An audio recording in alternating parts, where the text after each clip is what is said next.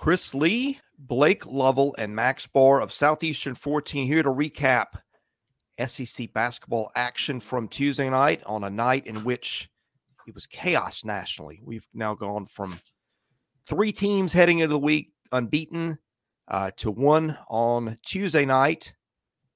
Now to no unbeaten teams nationally. The SEC held serve. We talked about these big spreads in some of these games and how the first weekend had provided us upsets in the SEC, and we just didn't know. Well, chalk last night. All the favorites won. We'll get into that momentarily. But a reminder that this video is presented by our friends at BetOnline. With NFL playoffs right around the corner and the NBA season in full swing, BetOnline has you covered with all the up-to-the-second odds, news, and scores with additional odds, lines, trends, and info on both desktop and mobile. You can access the world's best wagering information anytime. Head there today to get in the action, see all the updated odds. Remember to use the promo code BELIEVE, that's BLEAV, to get your 50% welcome bonus on your first deposit. BetOnline, where the game starts. Well, the game started in Lexington on Tuesday night, where Missouri hung tough, was within striking distance in the second half. But I'll start with you, Max. Trey Mitchell, I think, went for 20 and 14. Rob Dillingham scored 23, which I think was a season high. This Kentucky team has just got so many parts, and we certainly saw that on display in Lexington on Tuesday. Yes, we did. I'm glad you mentioned Trey Mitchell because he's the first thing I have in my notes. Back-to-back double-doubles now. He just the rock of that team. Cal has said it in back-to-back press conferences now how the guys really look up to Trey Mitchell for his leadership and whatnot. 40 full minutes with Thiero out. That can't get any more valuable than that. Both teams missed a lot of shots in this one. I'm not going to lie. Should have been even higher scoring. Reeves 0 of 5 from 3-point, and I'd say about 3 of those were pretty much wide open. Cal said he was honestly surprised that some of the open looks didn't fall. What did Kentucky have? I think it was 47 in the first half, and I thought it should have been more like 55, almost 60 with how quick they got out of the gates. Learning experience for Rob Dillingham, even with the high offensive output. 4 fouls. Cal said he could not be fouling like that.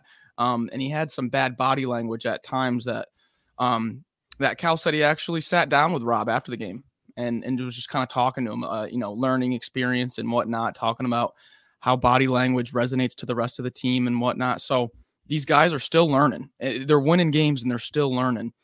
Missouri switching defense, takes away so much from what other teams can run, but that kind of plays right into Kentucky's, kind of playground, no play, just one ball screen and let the guys go isolation. And that kind of just played right into Kentucky's favor. We talked about how it was a bad matchup. As for Missouri, I'd like to see more of Tamar Bates. I thought Tamar Bates really looked good. I would like to see a little bit more volume from him. He's got a really nice isolation. He can really back down guys, and just similar to how Sean East likes to play in that mid-range. And it's good to see Noah Carter shooting well, coming out of that, I think it was like that 2 for 20-something shooting slump, back-to-back games here with multiple threes. So, I mean, hey, you didn't have Anthony Robinson for Missouri coming off the bench. You had to dip into John Tonje, who we haven't seen in a while. And, a shorthanded Missouri team who was, like you said, Chris, within striking distance. I don't think it's a bad result for them. They didn't get blown out of the water and quit. But, man, I think you just saw how dangerous this Kentucky team is, especially when they're not going against a team that's going to shut down a lot of their offense.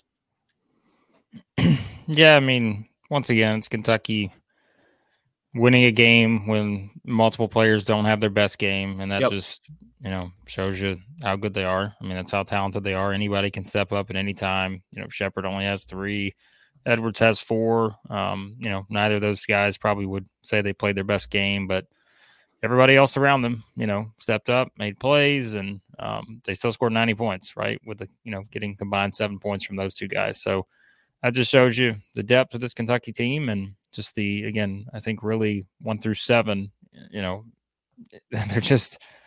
really hard to match up against and really hard to kind of slow down.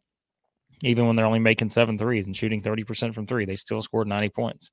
And I know Missouri defensively is not great, but, still, I think it's just one of those things where it just kind of that's clearing with Kentucky.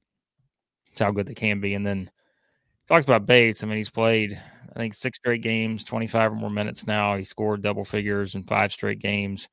I think it's pretty clear that they understand they have to lean in on him to this point. And because that's what we said. I mean, Max and I were texting. It's like, what does Missouri do in a situation where if Sean East ever gets just in significant foul trouble, like what do they do?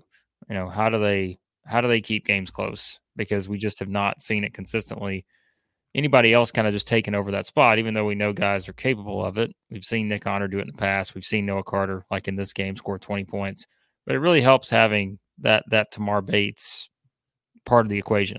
And I think that's at least something now where if you look at the trajectory he's on, if you can keep getting, what you get out of the starting 5 essentially, and really, I think those 4 guys in particular, Nick Honor, Sean East, Noah Carter, Tamar Bates, then I think, you can build off of that and you can kind of, have an opportunity to be competitive in these games, which again, this winds up being 13. I don't know, is pretty close, like for a little bit there. And, I think Kentucky wound up pushing it out towards the end, but, it felt like Missouri they at least had an answer for a little bit. Like they kept, keeping the game within striking distance, but they just couldn't, keep it there in the end, which is, most teams are probably going to be able to be in that situation at Rupp. So, yeah, I think, again, Kentucky comes out of this feeling pretty good. 2-0 start now in SEC play. Missouri 0-2, certainly not where you want to be. You've lost 5 of 6, but maybe there's at least something you can build on for Missouri because I think they've got some winnable games coming up. But like we said, this is a tough part of the schedule where you got to host South Carolina, who we'll talk about in a minute, at Alabama, home against Florida, at A&M, at South Carolina. It's just a tough stretch. I mean, there's not a lot of room for error in there. But I tend to think Missouri's got a good chance of, maybe getting a couple of these just based on the fact that they do seem to be figuring a few things out, even if you're going to look at it on the score line and say, oh, they lost by 13 in Kentucky. How can you really be that positive? So, yeah, the Tamar Bates storyline was the one that stood out for me. Again, he transferred from Indiana. The thought was that this was a better fit for him offensively. First game of the season, he goes for 18 against Arkansas Pine Bluff and what was a mismatch. Then his next 9 games, he gets in double figures once, and that was against Pitt in a game that Missouri won on November the 28th, and he only got 12 points at that. Last 5 games, working backwards from last night, 18 points at Kentucky, 15 against Georgia, 25 against Central Arkansas, 10 against Illinois, and 22 in a loss to Seton Hall, a Seton Hall team that's racked up some pretty good wins lately.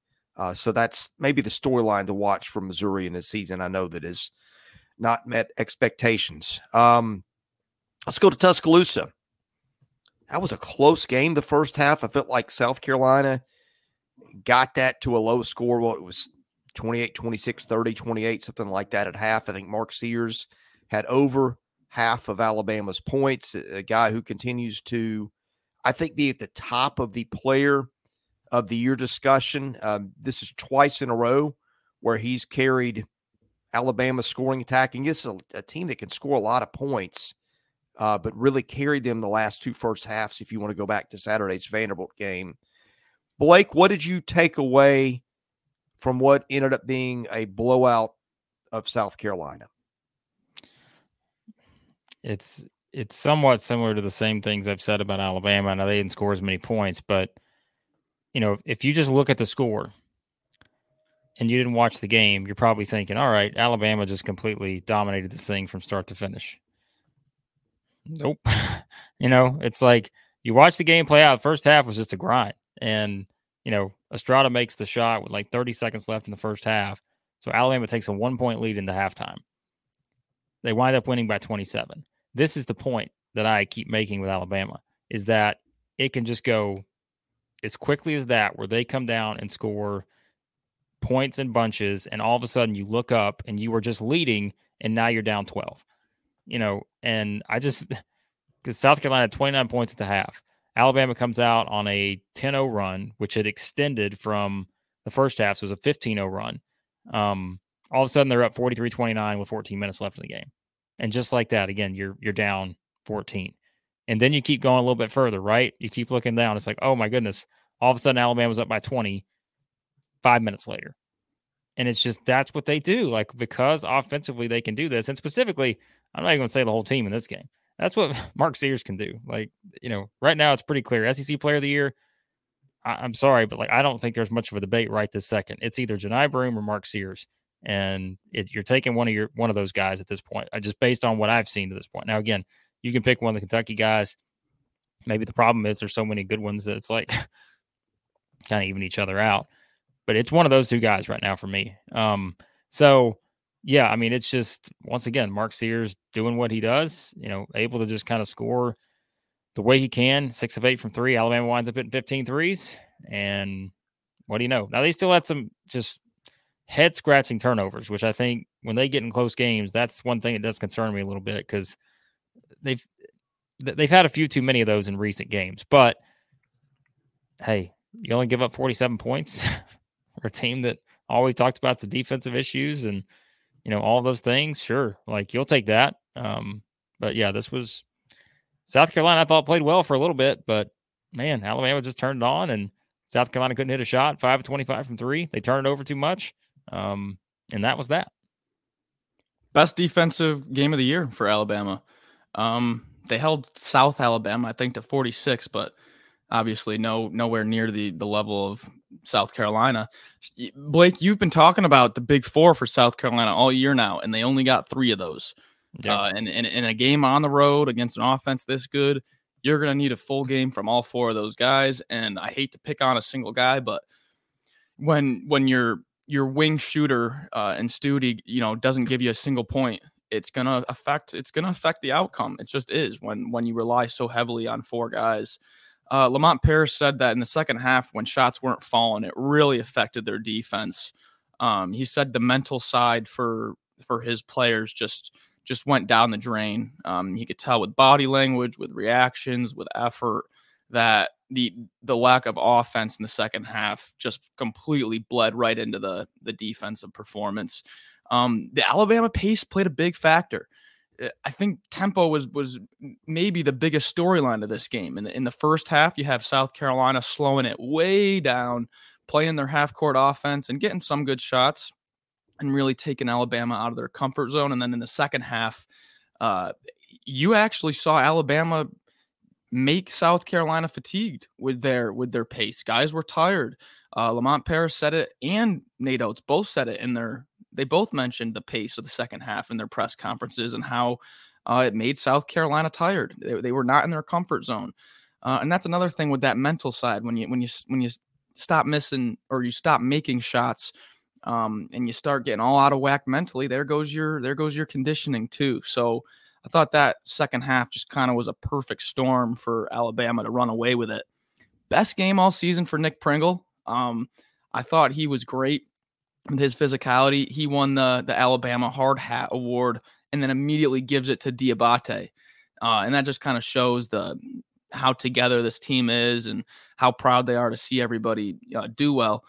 Mowagi in a little bit of a injury slump right now. His right foot flared back up, had surgery on it in the summer. Oates said that they're going to rest him for a little bit now. So I think you're going to still see continued minutes from Mo Diabate. Grant Nelson in a little bit of a slump. There's going to come a time when they need him.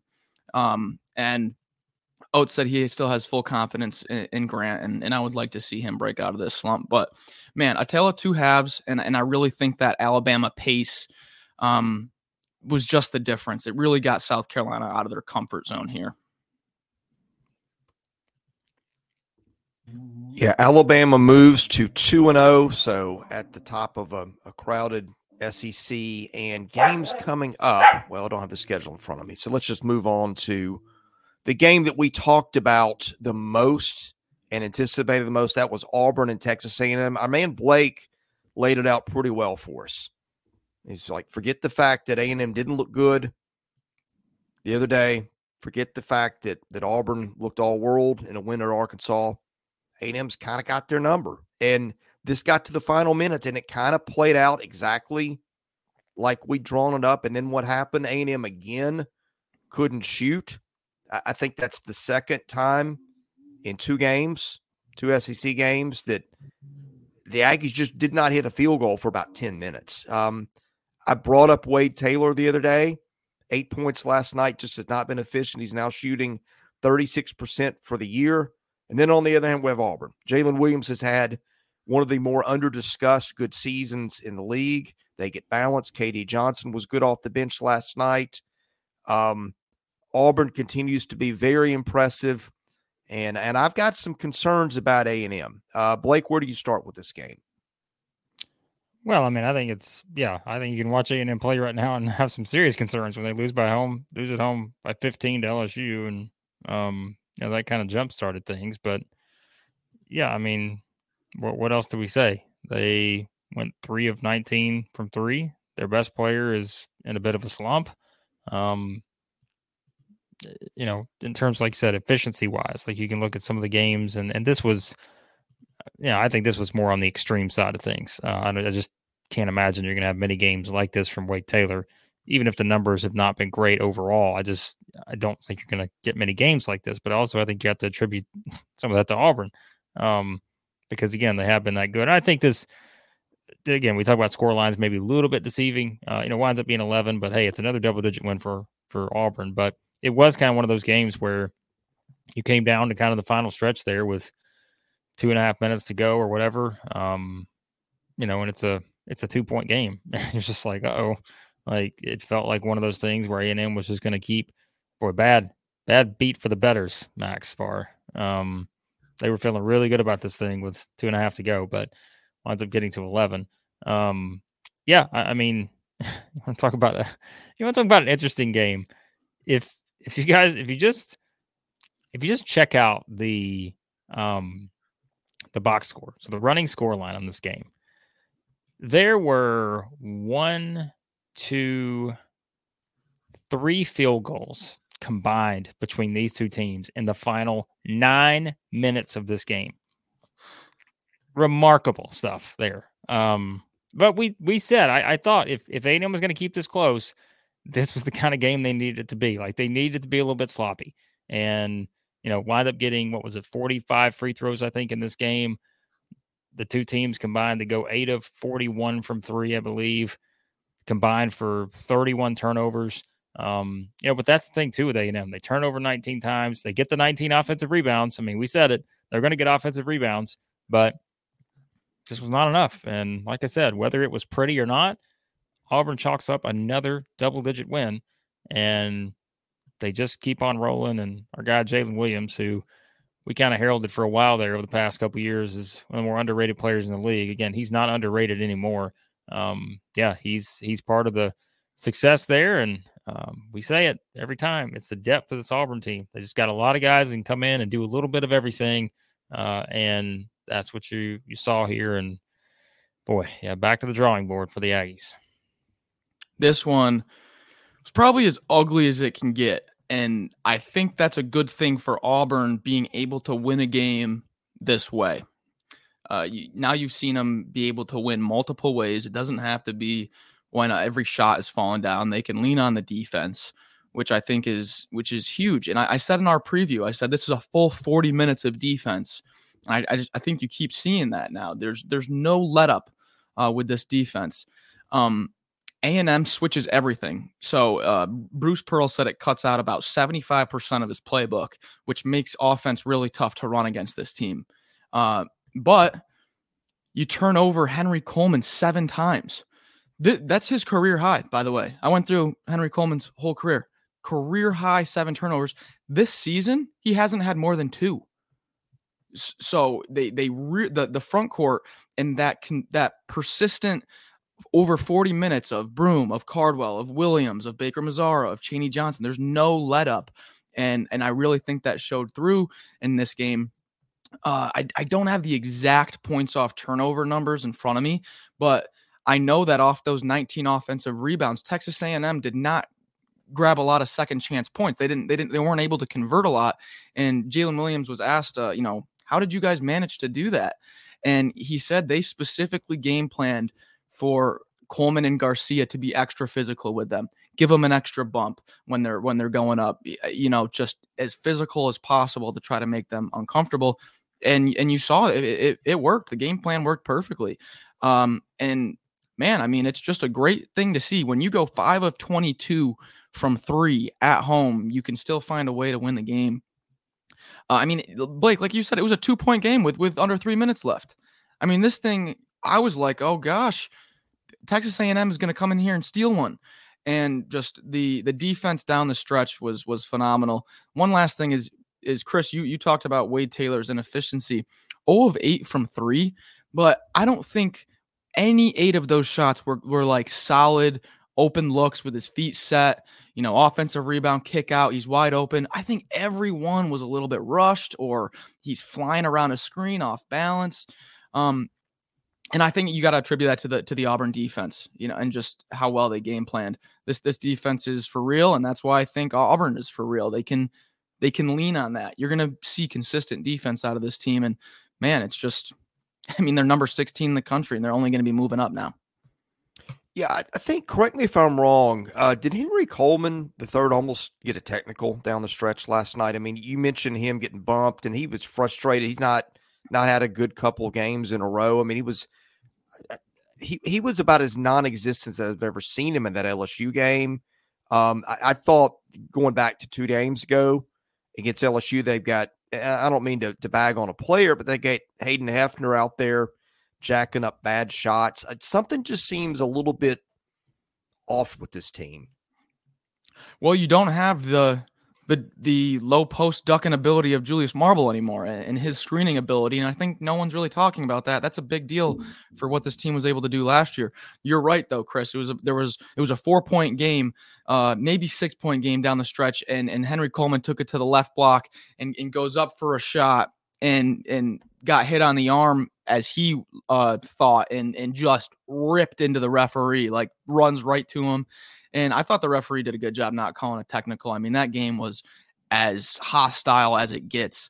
But that was just kind of the story of the whole game. Just the physicality. It doesn't get much more physical than playing a Texas A&M team, and Auburn has now proven that they can deal with that. They have the size, they have the physicality. I think I said two videos ago, this Auburn team doesn't have a hole in it. And geez, they just look rock solid to me. You mentioned vacancy in the post. They also didn't have Solomon Washington. Yep, he's another piece. And I'm not sure what's. I'm trying to look up the news. I feel like I heard talk of him in passing the other night, but I didn't file it away mentally when I was watching their game against LSU. What is the situation with him? He's got an injury. He took a hard fall a few games ago, and he hasn't really practiced since.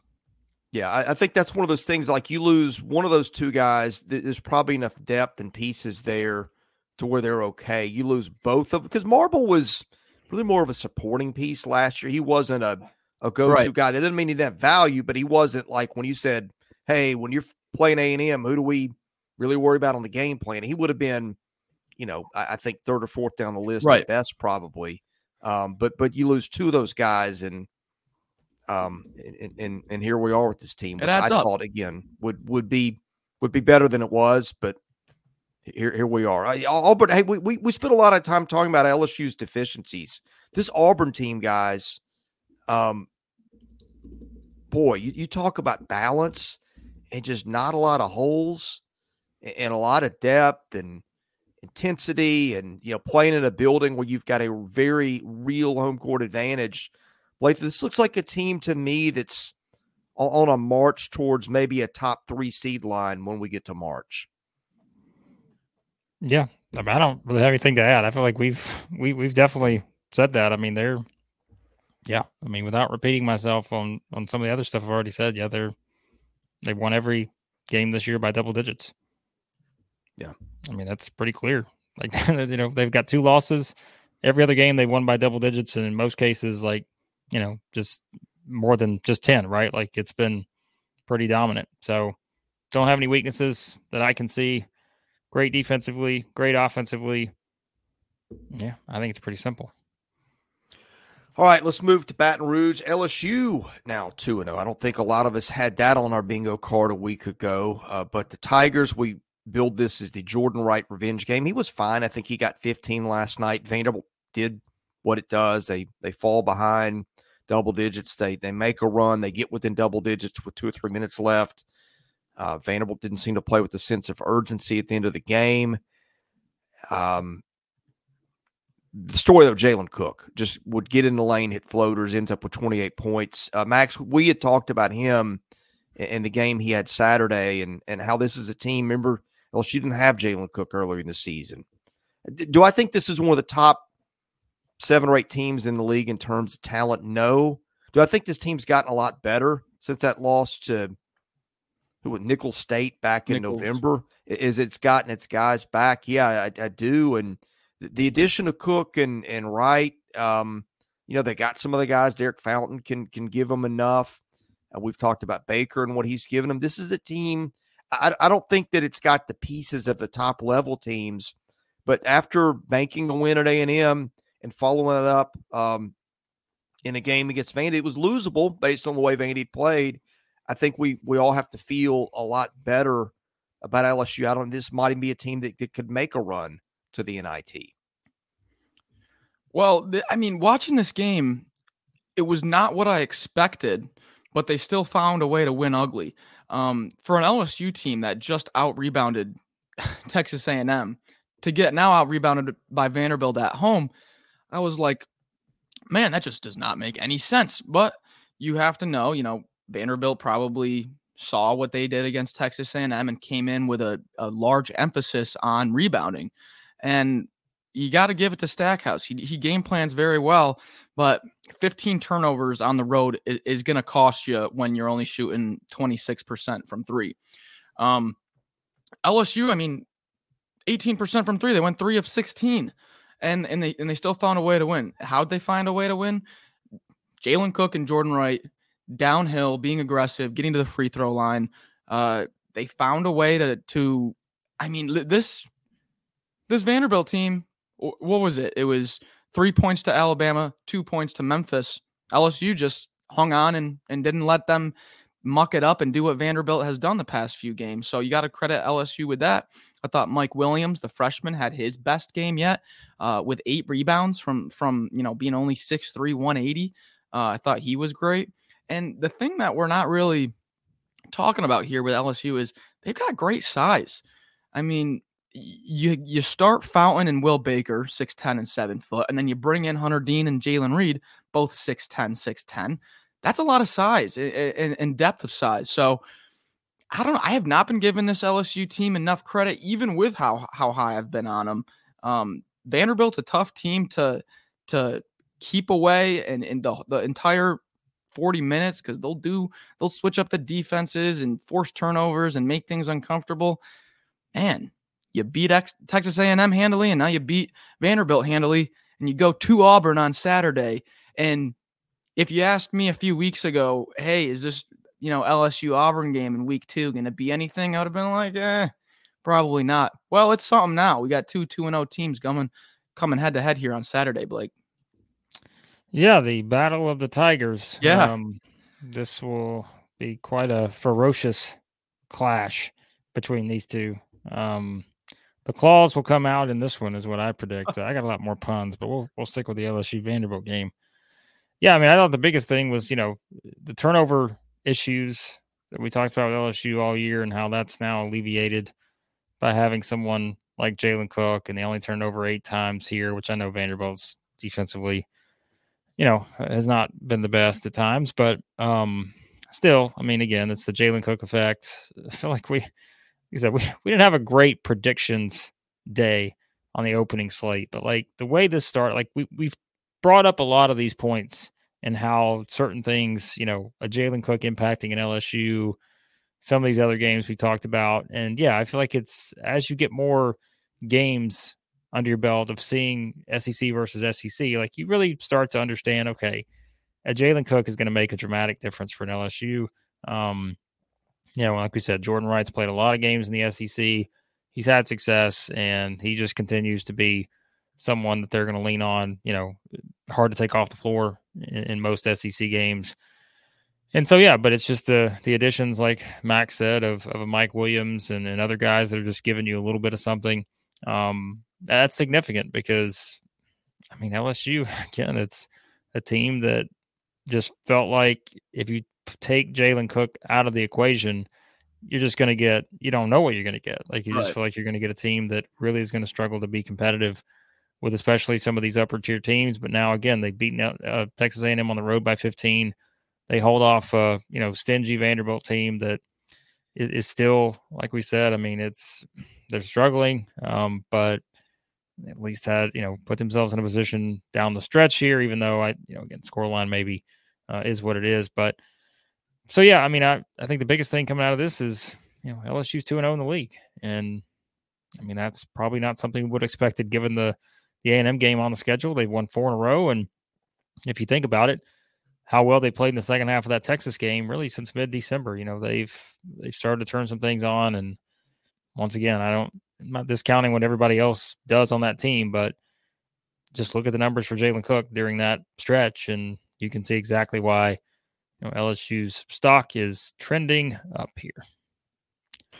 All right, gentlemen, I got one final thing for you. It's a little bit of a curveball, and we cover the SEC. That's what we watch. But I know we also scoreboard watch and watch other teams. Big storyline nationally, and this, of course, will affect the SEC come tournament time. Houston, the lone remaining unbeaten, fell to an Iowa State team that really hadn't done a lot. But I was starting to wonder, is this just a team that the computers love and there's not going to be much there? No disrespect to TJ Otzelberger, who's done a great job, but there wasn't much meat on the bone in terms of resume. You also had Purdue losing a rather lopsided game at Nebraska, which I think is 12-3. What we looked at a couple of weeks ago, Arizona got blown out by Stanford. This is just look. The computers had thought that Arizona, Purdue, and Houston are, I'm not gonna say far and away, but about 4 or 5 points better than the field of the rest of the 300 and something Division I teams. Well, better than the next group is a better way to say it. It's crazy to me that you see a little bit of a separation at the top, but even those teams are vulnerable. Blake, I think this is going to be a fascinating March. Did you take anything away from games you saw elsewhere last night, or maybe didn't see but scoreboard watched? No, I didn't know there were games played outside the SEC. That's his answer. That's your answer. That's his answer. Look, it's the computers, like whatever these computers think. They are what they are. Watch the games. Here's what I think is interesting. I think we're still in football mode, so it's like when a team loses a game, we know how just important that is in football because you play fewer games. But I feel like now it's like anytime a team loses a game, it is overreaction city in basketball. When you have to remember that this is a 30-something game sample size, as I say every year.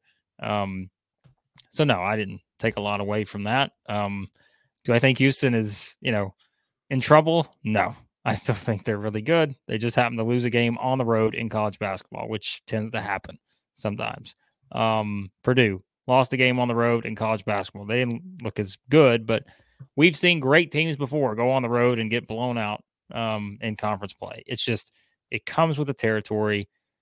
I never like to just overreact in those kind of scenarios. So I'm not saying that everybody out there is doing that, but I just think it's always important to remember that throughout the course of a 35-game season, great future national championship teams are going to have performances that just make you wonder if they've played basketball before. And it just comes with the territory. So. Yeah, if you watch that Nebraska-Purdue game, I had 3 screens going on. I had my eyes going every which direction trying to catch every game. That Nebraska crowd was unreal. They were rocking. And when you have a good shooting night and the crowd's rocking and, the ball just kind of falls your way, I'm with Blake. I don't like to overreact too much to road losses. Now if it's at home, that's another thing because you have the crowd behind you and you're in your comfort zone. So you can pull a little bit more away from that. But I mean, no, I mean, with the transfer portal, you're seeing how deep these leagues are getting, and how some teams that were minus 13, minus 14 spreads a few years ago are now minus 7, minus 8, and that makes a big difference. And so I just think the playing field is evening out a little bit, and we're starting to see that. Boys, if you want proof, we're an SEC channel. I brought up teams outside this league. If you wonder why I keep looking away, my dog is losing his ever-living mind. You're going to talk about teams outside the SEC. So yeah, he's like, what are you doing? Right. What are you thinking here? I mean, come on. If we're going to talk about teams outside the SEC, let's bring up all the teams that are losing games. Like, let's just go down the list and talk about how bad those teams are. So that's where we get a nice boost. And Oreos, he agrees. Like, I just heard him. He said he agrees. So he's not happy. He's not happy. Like, I'll let you get that podcast together. How about that? What are you talking about? Oreo's like Henry Coleman right now after the non-call. He is. He's very disgruntled. All right. That's what happens when you let the podcast run way too long. That's right. Enough of the grumbling. We'll be back on Thursday recapping Wednesday night's games, which we previewed all those for Blake Lovell, Max Barr, and even Oreo. I'm Chris Lee of Southeastern 14, presented by BetOnline.